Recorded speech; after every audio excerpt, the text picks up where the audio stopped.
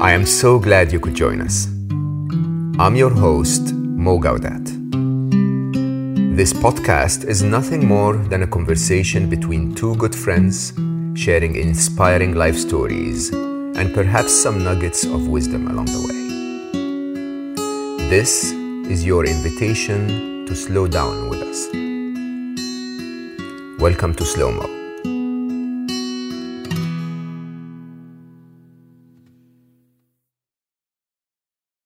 Thank you for joining us again to continue this conversation with Steve Biddulph. I think we have spent a big part of the first conversation talking about men's psychology and how to raise good boys to be amazing men that reduce the harmful impact that toxic manhood may have on the world.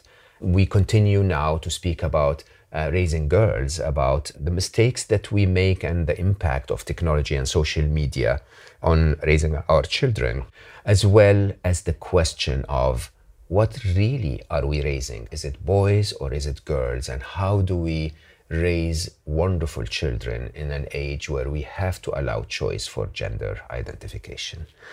Steve Biddulph is one of the world's best known parent educators. He is a psychologist for 30 years. And even though he's now retired, he continues to write and teach. His books include The Secret of Happy Children, Raising Boys, Raising Girls, The Manhood, and The 10 Things Girls Need Most. Together, those books have been translated to more than 31 languages. They have been sold more than 4 million times and have really helped and influenced the way we look at childhood and the development of our boys to men and our girls to women that are successful in our world and happy at the same time. Steve was voted the Australian Father of the Year in 2001 for his work encouraging dads, and he is a member of the Order of Australia for his work in young people's mental health. He has 2 grown-up children and lives in Tasmania with his wife and co-author, Sharon. I'm sure you're back here because you loved part 1, and I can promise you, you'll love part 2 even more. So there we go, continue the conversation with Steve Biddulph. So first of all, yes, I had the same. I think I remember vividly at age 5 or 6 when I went to kindergarten or preschool or whatever, where I was like, okay, so this is how kids behave. They seem to like this. They don't seem to like that. I can pattern those things and I can understand, right? Like you, I always had a big heart, but my ability to translate that into the common way of linking or connecting to people wasn't the traditional way. I had other ways. And, I remember, of course, in my teenage years when I read like a bookworm, I read Larry King's How to Speak to Anyone about any topic, and, so many books about how to win friends and influence others, which were quite big hits at the time, about the idea of, okay, there is, a style for conversation. Some people get it naturally and others don't. And, when you really look back at it now, you realize, but yeah, some people get mathematics naturally. I mean, to me, I actually speak numbers probably better than I speak English. I can understand. Your first language. It's my first language, right? And, I understand an equation and I wonder, why do we have to write a book to explain it? It's so clear in one line, right? And others don't see it that way, but then you learn that skill. And I say that to everyone listening because I'm sure some of my listeners actually have kids with special needs. And I think the truth is, those kids, I don't want to call them special needs. I want to call them hyper talented. And what happens is that a child with a special need is basically incredibly talented at something and less talented at another thing. But interestingly, the things that he's talented at, most people are not talented at. And the thing he or she is not talented at are things that most people find natural and easy. It's just the different mix of skills. And perhaps if we can give our children that love that you received, that teaching and training, we can get them to places where they become geniuses like you and change the world. And I think that's really important. Yes, I'm not sure of that. It feels like I'm still struggling in many domains, but in my work area, I had some of the best teachers in the world, and that ability to replicate that. And it was because of having to explain things to myself it was an incredible gift, because then my books were very simple. Absolutely. Yeah. Absolutely. Yeah. And because you have the need to observe the patterns, they're not hidden for you. So you actually look at the patterns and identify them and then be able to explain them. I think that's amazing, really an amazing skill. You wrote in Manhood about what you called the masks of manhood. Yes. Which I find to be incredibly important for the male psychology, if you want.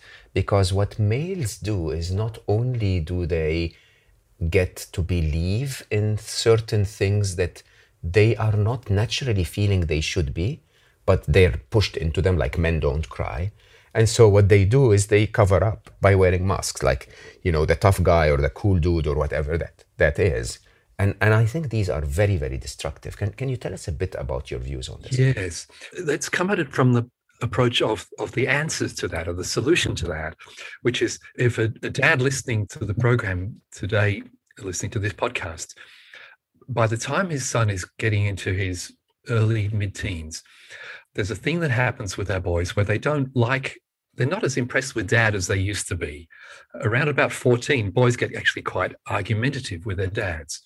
And let's say that dad does this thing. He starts to go with other dads and their sons on camping trips or journeys together. So perhaps 3 or 4 male friends take their sons away on a holiday. I don't know, perhaps it might be scuba diving or something like that.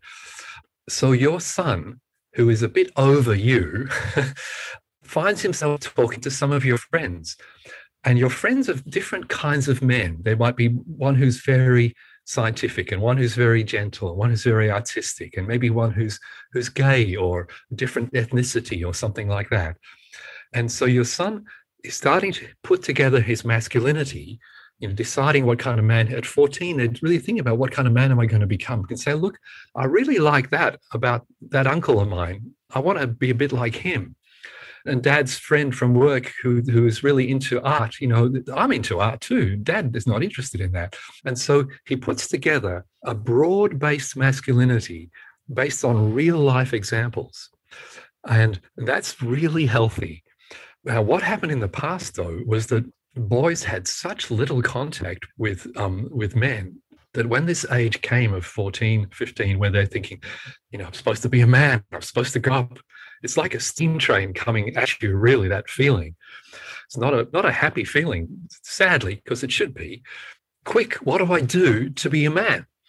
And depending on the kind of neighborhood they live in and the kind of context, if it's a bit tough where they are, then the tough guy is a good mask to put on. I'll beat your brains out if you look at me the wrong way. That's a survival mask in some neighborhoods, absolutely. Or it might be the cool dude, which is more in the culture now, clothes and the sunglasses and the trainers and that's what the chicks go for. And I'll put on the cool dude mask. Another one is the hardworking go-getter. I'll study hard and I'll win at life through material success. Perseverance, yeah. Yeah. And there's a fourth one, which is big in Australia, and I don't know if it exists in other cultures, but it's the joker, the guy who's always happy and always the life of the party. And of course, what we know as psychologists is also that guy's very likely to be an alcoholic and also to be quite a high suicide risk. Oh, because wow. because they have got this image that fools people, and so they can't show their pain anywhere. So there's 4 standard masks, tough guy, cool dude, hard worker, and funny guy, joker. And boys choose one. Right, that's the one I'll go with. And then they get married, their life starts to move on, and it stops working for them, because what women and children want is a real human being. Yes. And having a mask at the dinner table is not much juice in that. And if they're lucky, they're able to take the mask off. If they're unlucky, they just life starts to have problems. And so the theory of that is really good. And what I've got interested again is the awareness. As we start to grow in our awareness, is I can feel that mask come on. I can feel it in the muscles of my face, Mo. When I'm about to, my wife's called Sharon, if I'm about to kind of sulk at Sharon or do a kind of long suffering don't you realize how hard I work for us kind of number. I can feel my face go into that. And I really hate that now. I hate how manipulative that is and how crappy it is as a way to be a human being. And so I just name it up. I say, sorry, love. I almost got into one of those, I nearly did a mood there, and I apologize. Yeah, that's so enlightened. I mean, so for all of our listeners, I think this is a very good advice, really, to actually recognize which mask you're into. But for parents, Steve, so how do we save our kids from wearing those masks? Yeah, well, as I said, if by being as honest as you can possibly be, and so the big tyranny now amongst the people who read books, of course, is there's millions of books on how to be a parent, and it's a kind of a competition to be fantastically aware. But the truth of parenthood is it is a very error-prone system. It's a system based on a bit like, in engineering, where there's feedback and kind of like a gyroscope. Adjustment, yeah. Yeah, yes, and recalibrating. And we do it by blundering and noticing that we've blundered. Mm-hmm. And in connecting with our children, there's a thing called rupture and repair, where we don't automatically attune to our children. We have to kind of make attempts that fail. And through the failure, we think, right, that wasn't right. And we try something else and that works. And that our kids don't stay the same. And so they're continuously expanding as a being. And so what worked a year ago doesn't work anymore. And we'll make a misstep with them and it'll go badly. And we'll have a day that ends really badly. And they're cranky with us and we're cranky with them. And you come back the next day and say, look, I shouted at you and I want to apologize for that. It's not how I want to be as a father. I'm big and strong, and it's scary to have me yelling around the place, and I'm sorry. And for a little kid to think, whoa, that's brave. Dad makes mistakes. Yeah. And does he mean it? And they look at you and they can see you're ashamed of it. And shame is important because shame is what signals, I know I've done harm here. And then the repairing is this very interesting thing, because repairing is scar tissue, and scar tissue is strong. And so after a while, I know with both my kids, certainly with Sharon, that we can repair quite bad misunderstandings, and have done. We've come through a lot of tough things where I just wasn't enough for the situation. I just didn't get it right. Now, I can put that a bit down to Asperger's, but I don't want to be an inferior human being. And so I still take responsibility. And I got it wrong. And so after a while, there's this feeling like, if it takes us all night, we'll talk through this till we fix it. There's a kind of, it's rupture and repair, rupture and repair, rupture and repair. I have to say, this is incredibly profound. And I really, really have to say, this is resetting my view of parenthood. So let me explain. I suffer in my judgment of the world, if you want, from the fact that there are so many crappy parents out there.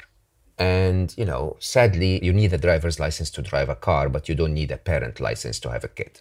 And so many parents are not qualified. And in my mind, my view was put in the effort and learn. And I believe that view is important. But what you're saying here is very different and is very profound, because it basically says, the thing is, don't stick to mistakes. It's okay if you're raising a child to try something and it doesn't work, as long as you review the next morning or the same day or the next week and say, this didn't work, what would work? Or if I had, for example, at a point in time attempted to get Aya to love art by pushing her to do one painting a day and that didn't work, maybe I should reflect and say, I should probably do art with her, and maybe that will get her there. And if that didn't work, then I can try a third thing and so forth. So what are you saying, that trial and error is okay as long as we're alert to it? It's not just okay, Mo. It's unavoidable. You're either admitting your errors or you're just making a terrible hash of things. And what's good about that is the built-in beauty of it is that our kids make mistakes, and they know they make mistakes. And if we're not making them as well in a very explicit way, they will have a deep sense of inferiority, that there's something wrong with them. we have to convey this feeling of, Oh, that's such an amazing message, that our mistakes makes them feel it's okay to be human. exactly, you're very fast on the uptake. Oh my No, God, exactly. that is such a profound message. So parenting is not about being that grandiose, godlike, I know it all, because nobody really knows anything at all. When you're a parent, you're designed to be a parent when you're in your teens or 20s biologically, which means you're an idiot anyway. I mean, I apologize for any 20-year-olds, but I'm saying from a fatherhood point of view, you're not really qualified yet to be a father. I mean, I wish I raised my kids with what I know now, right? What I know now is so much more wise, if you want, in terms of raising children. And it's okay as long as you have that attitude of, I'm going to try my best and I'm going to keep evolving and I'm going to keep making it better. I think that's a very profound message. Yes. I don't want to take too much of your time, but I love this conversation. So I have to go to the other side of this, if you don't mind giving me a few more minutes and talking about raising girls. So in raising girls, once again, you shock me when you talk about the 5 stages, because they were not what I expected for a girl. I expected that 0 to 6, what you said for boys, which was all about love, is actually not there for girls. For girls, you split this to 2 stages. 0 to 2, you talk about security. And 0 to 5, you talk about exploring, which seemed Yes. to my mind as a very boyish thing. Exploring is being out there and, being energetic and trying things. You're saying these are important for girls. Yes, I think now it may be that these are a corrective to how misguided we were with girls. Ah, But I'm not sure of that. And so leave that as an open question. But what the world says to girls, we come from a starting point that girls are not in good shape. They have terrible incidences of self-harm, anxiety. 1 in 5 girls in the Western world will be medicated for anxiety. And that's way, way more than it should be the case. And this is a very sudden epidemic of unhappiness in girls that has come up in about 15-year period. So we have things to fix. And so 0 to 2 is being loved and secure. But we have to get the message, and often fathers do this with girls the best, is that the world belongs to you. You have a right to be anywhere. And so when you take your daughter climbing trees and playing in the mud and the beach and making a big mess and making loud music and dancing around the house, you're letting her know that the world is for her absolutely as much as it is for boys. And dads, luckily, most dads love having adventures with their daughters. And the research is very clear. Girls with dads who do things with them are much more resilient to anxiety and much more confident in their bodies. And later in the teen years, they also won't be manipulated by boys because they will have this feeling like, my dad thinks I'm interesting, my dad loves me. I have a benchmark, what to expect in male treatment. And if you fall below that, does that make sense, Mo? makes a ton of sense. Yeah. I mean, if dad shows her how precious she is, how independent she can be, how free she can be, then no one can convince her otherwise. And that's a mega responsibility when you think about it. Yes. And I think the opposite happens. Dad wants to raise her safe. So they scare her of life, if you want. They tell her you shouldn't be out there, you shouldn't be doing those things. And so accordingly, everything becomes the opposite of what it should be, isn't it? Absolutely. And I think the other thing, because I want to give as many practical help as I can to people listening, is that girls have a very highly tuned social sense. There's a thing from our hunter-gatherer days where women were reading the emotions of people around them and worked as incredibly well as teams. And so girls are socially aware. But that awareness was based on living in a hunter-gatherer clan of about 20 people, where you knew what everyone was feeling all the time. And you were adapting that and working with that. Now, you put that girl on an iPad in her bedroom at night on the internet, and she's in a conversation with potentially thousands of people. And so it's like you've brought 1,000 people into her bedroom, and they do not care about her. They don't have her interests at heart. And yet she will be if they comment, absolute stranger on the other side of the world comments on her that she's too fat or she's stupid or just picks on her, and those are the most least evil things people can do on the internet, she'll lie awake worrying about that. And so we're very clear now in my writing, don't have online devices in kids' bedrooms. Don't even have a smartphone until you're about 16. It's the technology which we are not wired to deal with. So on my Facebook page, we had a big discussion 2 years ago, and people said, here's what we're doing. We put all our devices on the charger in the kitchen at the start of dinner time. We don't touch them till the next morning. And our daughters say, we're so glad you did. We could never have given up our smartphones until you brought in that family rule. Most teenage girls in the Western world are up after midnight checking Instagram, of course, checking TikTok. And it's not a happy thing. It's not like fun. It's like anything I've got to be worried about here. And that's devastating their mental health, because we've allowed the ugliness of the world into their most intimate spaces. And that's one where we should be protecting them, Mo. That is a danger. Falling into the Red Sea and having to be yanked out by your dad or your mum, that's a good thing to have. Yeah, that's a skill that you can learn. Yeah, but that's right. It's the attack of the madness of the world. I think the other side of it, of course, is the idea of body image and weight and all of that, and how girls are affected by that. You also speak about that. You say that this is one of the risks when you're raising girls is, I think you said 15% of girls or women have an eating disorder at a point in their life. 12%, that's right. Yes. 12% will have, and that's, I used to occasionally have an anorexic patient when I was working 30 years ago. It was a really rare condition. And now it's everywhere, every street. So don't have televisions on in your living room. It's continuous images of a certain kind of body in a certain kind of shape, especially with kiddies under 5. Just cut down on all that. It goes much further, Steve. I mean, the idea, I was talking to a friend literally yesterday about how girls of 11 and 12 now are trying to look like women. Again, I think you discussed this, you call it too sexy too soon. The idea of girls really wanting to grow up before they go through the stages of development to really become full women, which I think in your definition, stage 5 is preparing for adulthood, which is 14 to 18. So what about that? Yes, basically that's the marketing world. The marketing world decided about 15 years ago to go after what they call the preteen market. Now, preteen is not a psychology term. It's a marketing term.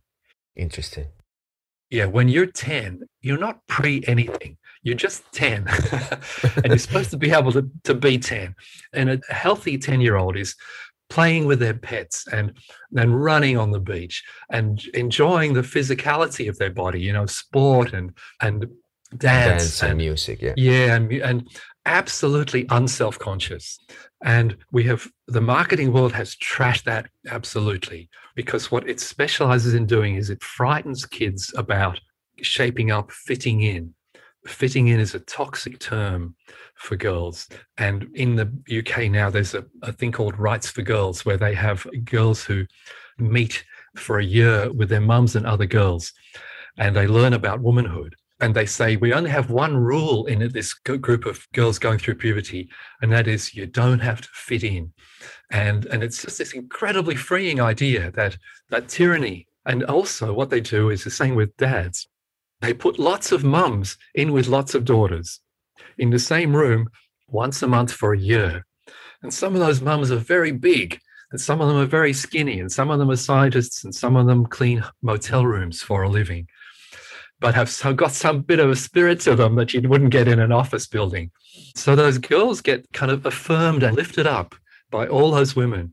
If your daughter comes across a woman and she role models, so that when a boy says to her, "You're fat," your daughter replies, "I love my body." Oh my God. Yeah. Race you to the fence. And she can only say that if she's heard it from some woman.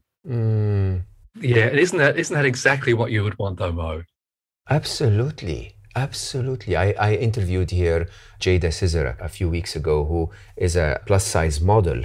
And she basically says exactly that. And I asked her, and I said, why, Jada? Why are you the one that's celebrating your body that way?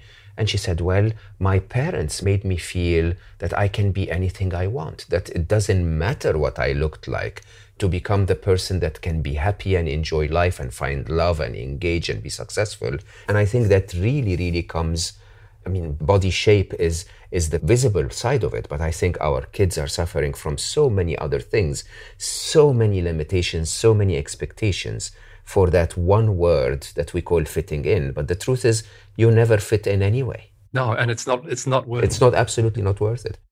No. And I think, just to say that, of course, if the mothers listening to the podcast, that, have a think, do you obsess about weight? And do you worry about, is fashion and clothing a big part of how you bond with your children? Because again, what the culture wants us to do is, we don't go to the mosque or the church on Sunday, we go to the shopping center.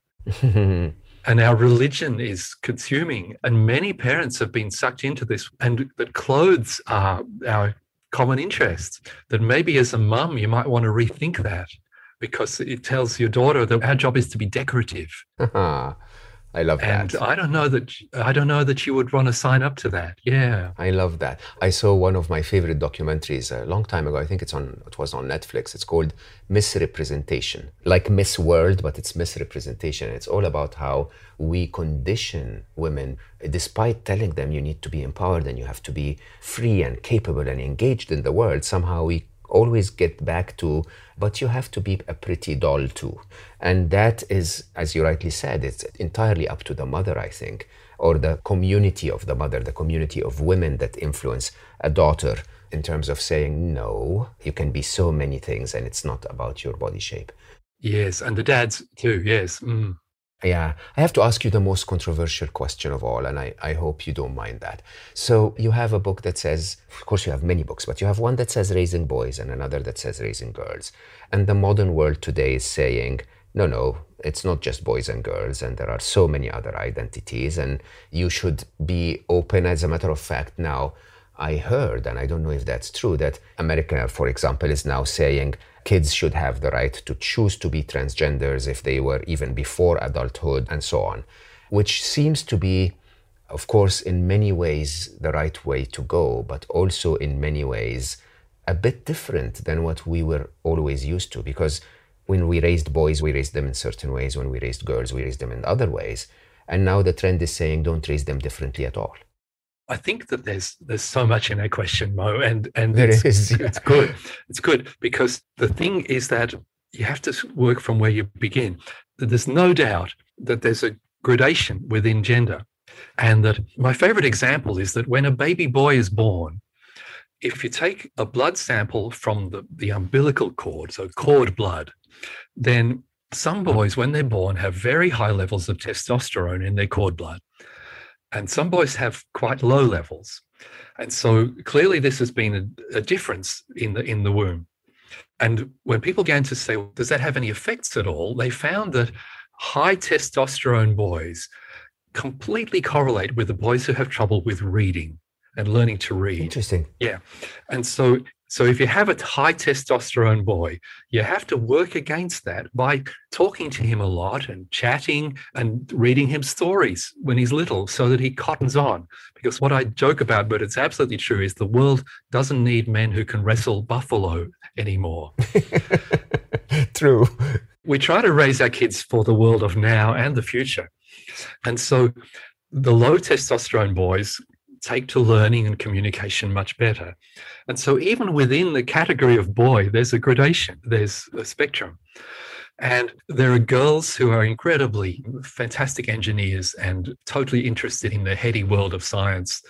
And we have to allow that telling you someone's gender tells you nothing about them as an individual, but statistically is different. You can say most boys and some girls will have these qualities. Most girls and some boys will have these qualities, because it's not binary, but it is bipolar, if that makes sense. It looks like that. I'm sort of making it sort of two humps which overlap for people listening on the podcast. And so My books, we sold 3 million copies just of Raising Boys across the Western world. Someone was buying a copy of that book every 3 minutes for a long time, because parents knew that boys were different, or that their boy was different. But the culture, especially the academic world, was saying, no, there's no difference. But parents could see the difference. And it's huge in terms of things like developmentally. Boys are 6 to 12 months behind girls in their language skills when they go to school. We actually think many boys should spend another year in kindergarten before they even start school, because their brains are much slower developing. Puberty comes a year and a half sooner in girls, and it's short. A girl will be her full height when she's 14. A boy will have puberty later, but it won't be finished till he's about 22.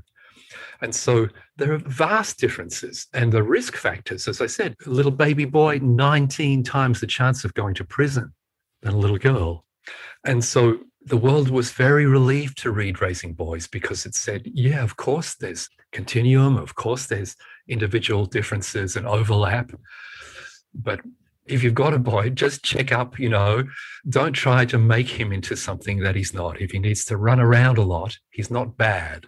That was perhaps the biggest takeaway message. Mum has said to me for the last 20 years, you helped my life, because I thought my son was bad because he wouldn't sit still at the table. And I said, how old's your boy? They said, he's 3. I find that, again, quite profound. So there's nothing to prevent us from accepting our children in terms of whatever they become, right? But what you're saying is that biologically, we have different development cycles for boys than for girls. We have different stages of development during that biological cycle for boys than for girls. We have different association that requires those with male body parts and male hormones to connect with role models of that type of biology, if you want. There are the same is true for girls. And then eventually we should be able to accept whatever people will come into, but that this is not, the choices that they make as adults have nothing to do with raising them as children, is what you're saying. As long as we keep an open mind as to that they can be themselves, and that we don't know what that'll be. It's our job to discover what they are going to grow into and to make that possible. That's the great beauty of the new understanding of gender. You never box people in. And you start to find that you have a little boy who's way artistic and he's a wonderful communicator, and you don't force him to play in the front line of the rugby team. You say, okay, this is my son. He's headed this way. He's going to be an artist. You have a girl who just isn't interested in fairy dresses. She wants to put Lego bricks together, and you encourage that. It's pretty obvious, Mo, when you think about it. That is so amazing. Look, I will summarize our conversation in one sentence. I adore you. You're an incredible being. This is an incredible conversation. I cannot tell you how many thousands and thousands of people will benefit from this. I cannot thank you enough, Steve. It's been such a pleasure and such enlightenment. It's amazing, really. Thank you so much for being here. You can see I'm a bit embarrassed, but it's been a joy talking to you too, Mo. So thank you very much. I know I'm not even going to ask all of you how much we've enjoyed this conversation. Steve is wonderful in so many ways. I'm sure that he inspired you, whether you're a parent already, interested in being a parent, or reflecting on your own childhood. I think there has been so many gold nuggets in this conversation, and the way Steve puts it is so simple and so informative and so valuable. I am sure you enjoyed this conversation as much as I did. If you did, please share it with other parents or others that would benefit from it. You can do that by reviewing it on your Apple Podcasts. If you're using Apple, give us a 5 stars and tell people a nice comment here and there. Those comments really make a big difference for people looking for something to listen to. Or just share it on social media, or share it on whatever, WhatsApp or text message, or write a letter to one of your friends and say, listen to this with Slow-Mo. Thank you so much for listening. You give me an alibi to talk to the most interesting people everywhere in the world, and I can never pay you back for that privilege. And yeah, as we have taken an hour and a half of your time today, You may think that you've wasted some of your time, but it's absolutely not true, because it doesn't matter really how busy you are. Any day of your life, there's always a little bit of time to slow down. And I love you all for listening. Remember that, and I will see you next time.